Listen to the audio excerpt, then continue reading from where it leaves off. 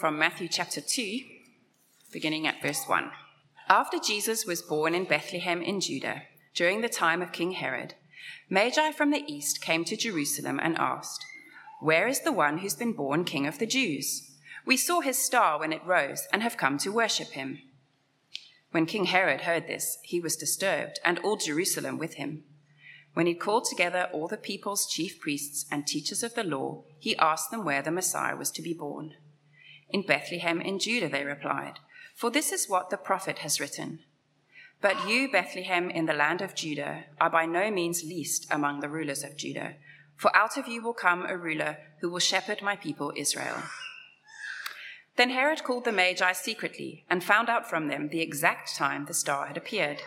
He sent them to Bethlehem and said, "Go and search carefully for the child. As soon as you find him, report to me, so that I may go and worship him." After they had heard the king, they went on their way, and the star they had seen when it rose went ahead of them, until it stopped over the place where the child was. When they saw the star, they were overjoyed. On coming to the house, they saw the child with his mother Mary, and they bowed down and worshipped him. Then they opened their treasures and presented him with gifts of gold, frankincense, and myrrh.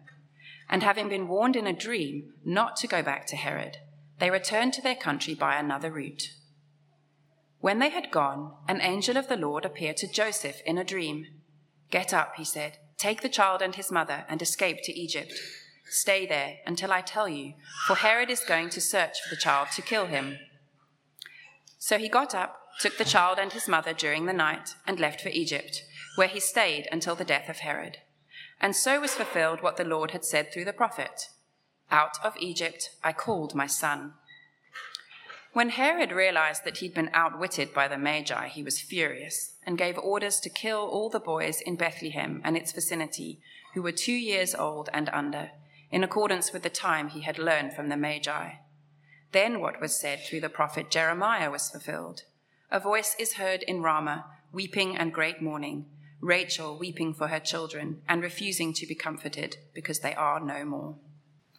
I don't know if you saw the story a little while ago, just before the Queen died.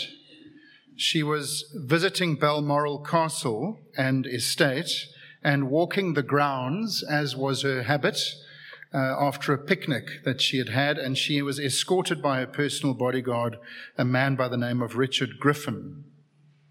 And there were 2 American tourists who were on a walking holiday who got into the Balmoral grounds. And they came up to the Queen, who had, you know that picture of the Queen when she has that thing on her head tied tight, so she's a little bit less recognizable. And they didn't shame, they were Americans. Any Americans here? Oh, good.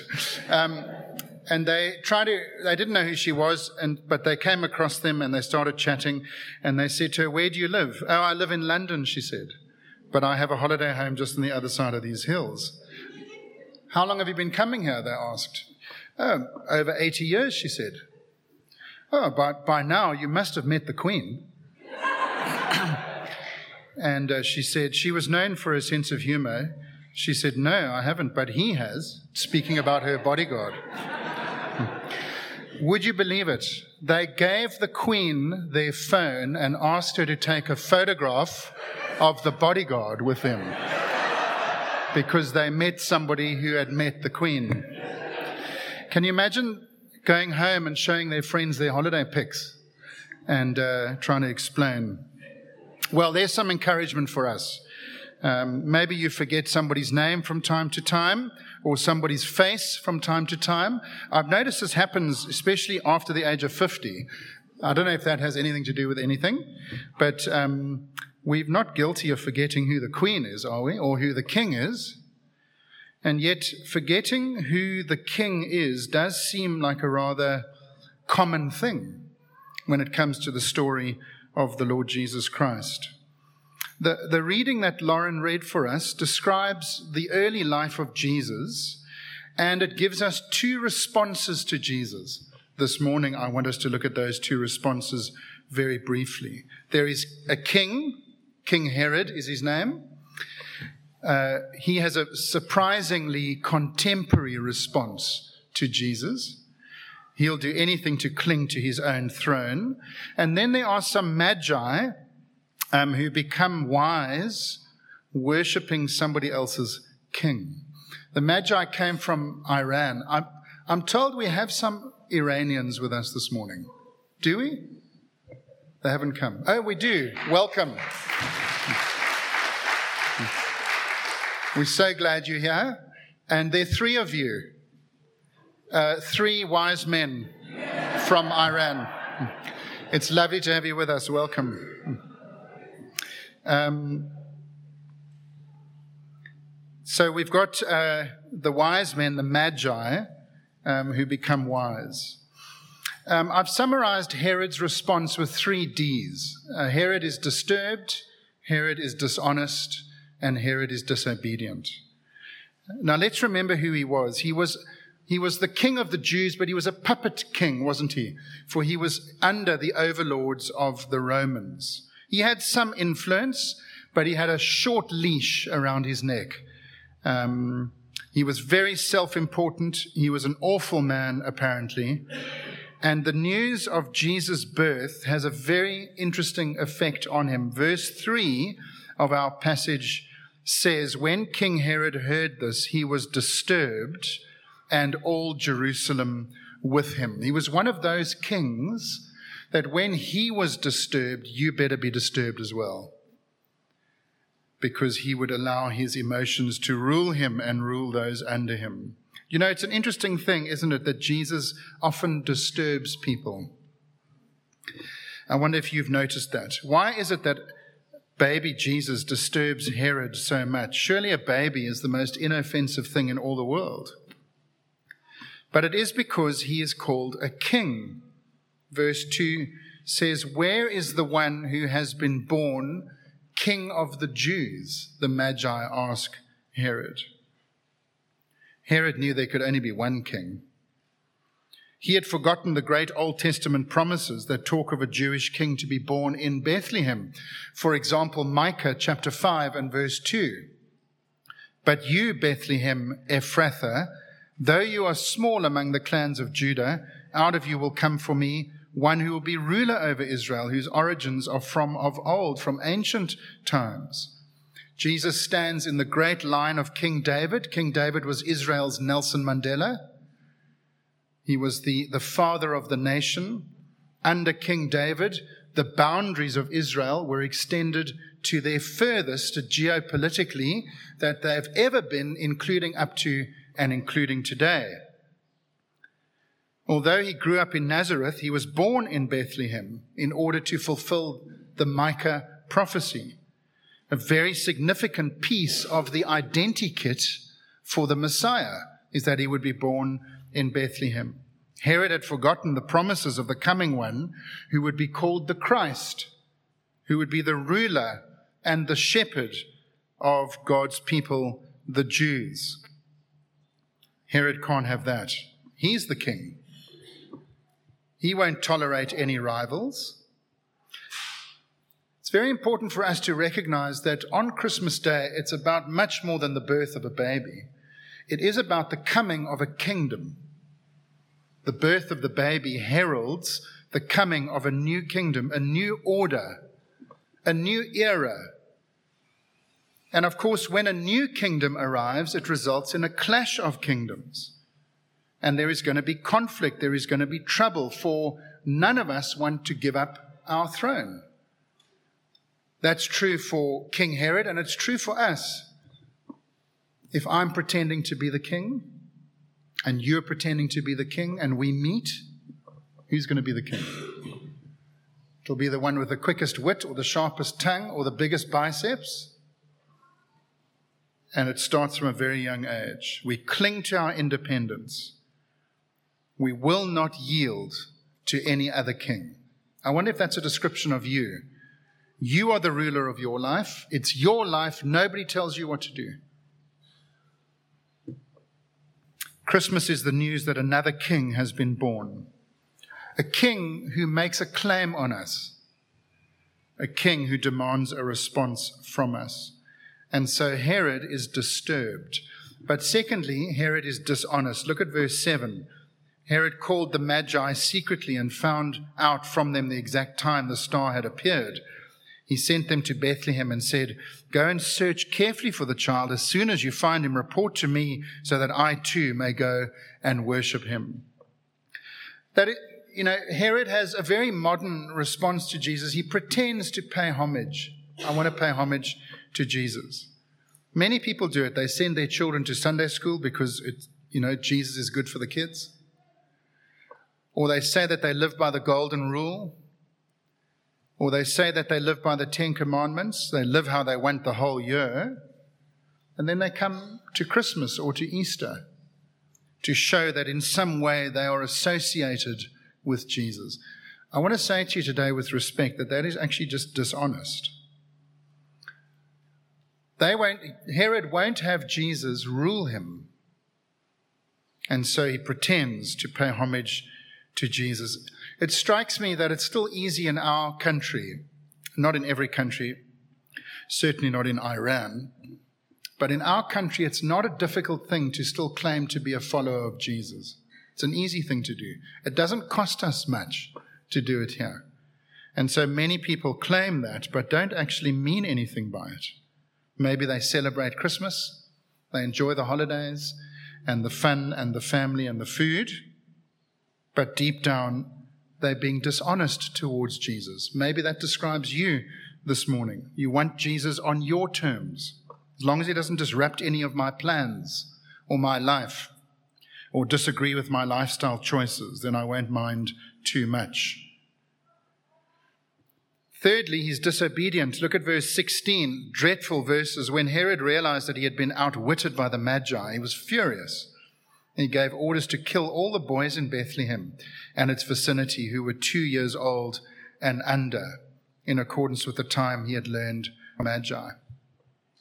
It is interesting that, and it's even fitting, isn't it, that the beginning of Jesus' life, that there was a shadow of death over him, for that is how his life would end as well. His life is bracketed by death, the shadow of death. Instead of ascending a throne at the end of his life, he ascends the cross. And so instead of submitting to Jesus, Herod seeks to eliminate Jesus, to murder the infant king. Herod is here a picture of someone who opposes the purposes of God. Can you think of somebody else in the Bible story who killed infants? Goes right back, doesn't it, to Pharaoh in the story of Exodus, when he had the Jewish boys under the age of 2 thrown into the River Nile. Herod, as well as Pharaoh, they represent everything that stands against God in the world, everything that is opposed to God.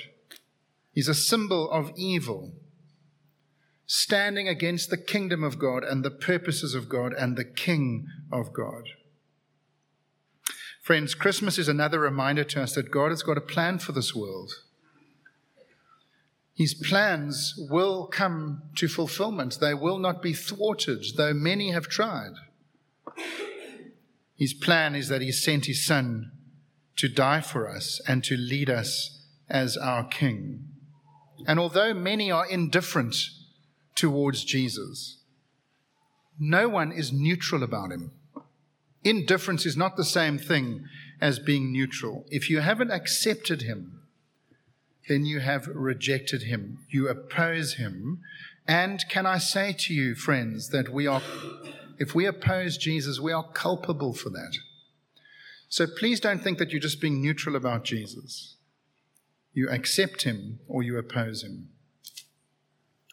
And then the response of the Magi is so different to the response of Herod. And the three responses are: they are convinced, they're confused, and they are contrite. Let's have a look at those quickly. The wise men were non-Jewish religious astrologers. They might have been wise, but they weren't punctual. They didn't actually arrive with the shepherds, as our Christmas cards and nativity scenes show us. Jesus was already a few months old before they arrived.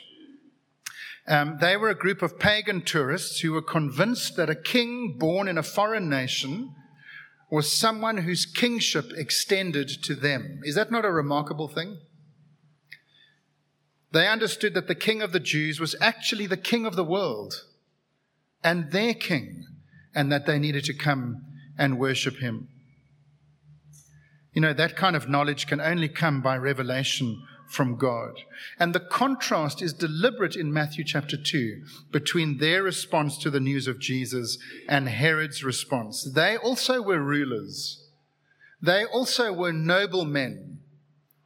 And yet there is something that they get that Herod misses. They accept that Jesus was relevant to their lives and that he has a claim on them. It's quite an ironic thing, isn't it? The king of the Jews, Herod, doesn't recognize the true king of the Jews. And these Gentile pagan rulers, well, they want to worship the king of the Jews. But secondly, they are confused. Look at verse 2. They come to King Herod in the palace in Jerusalem and say, "Where is the one who has been born king of the Jews? We saw his star when it rose and have come to worship him. Surely he would be born in the capital city.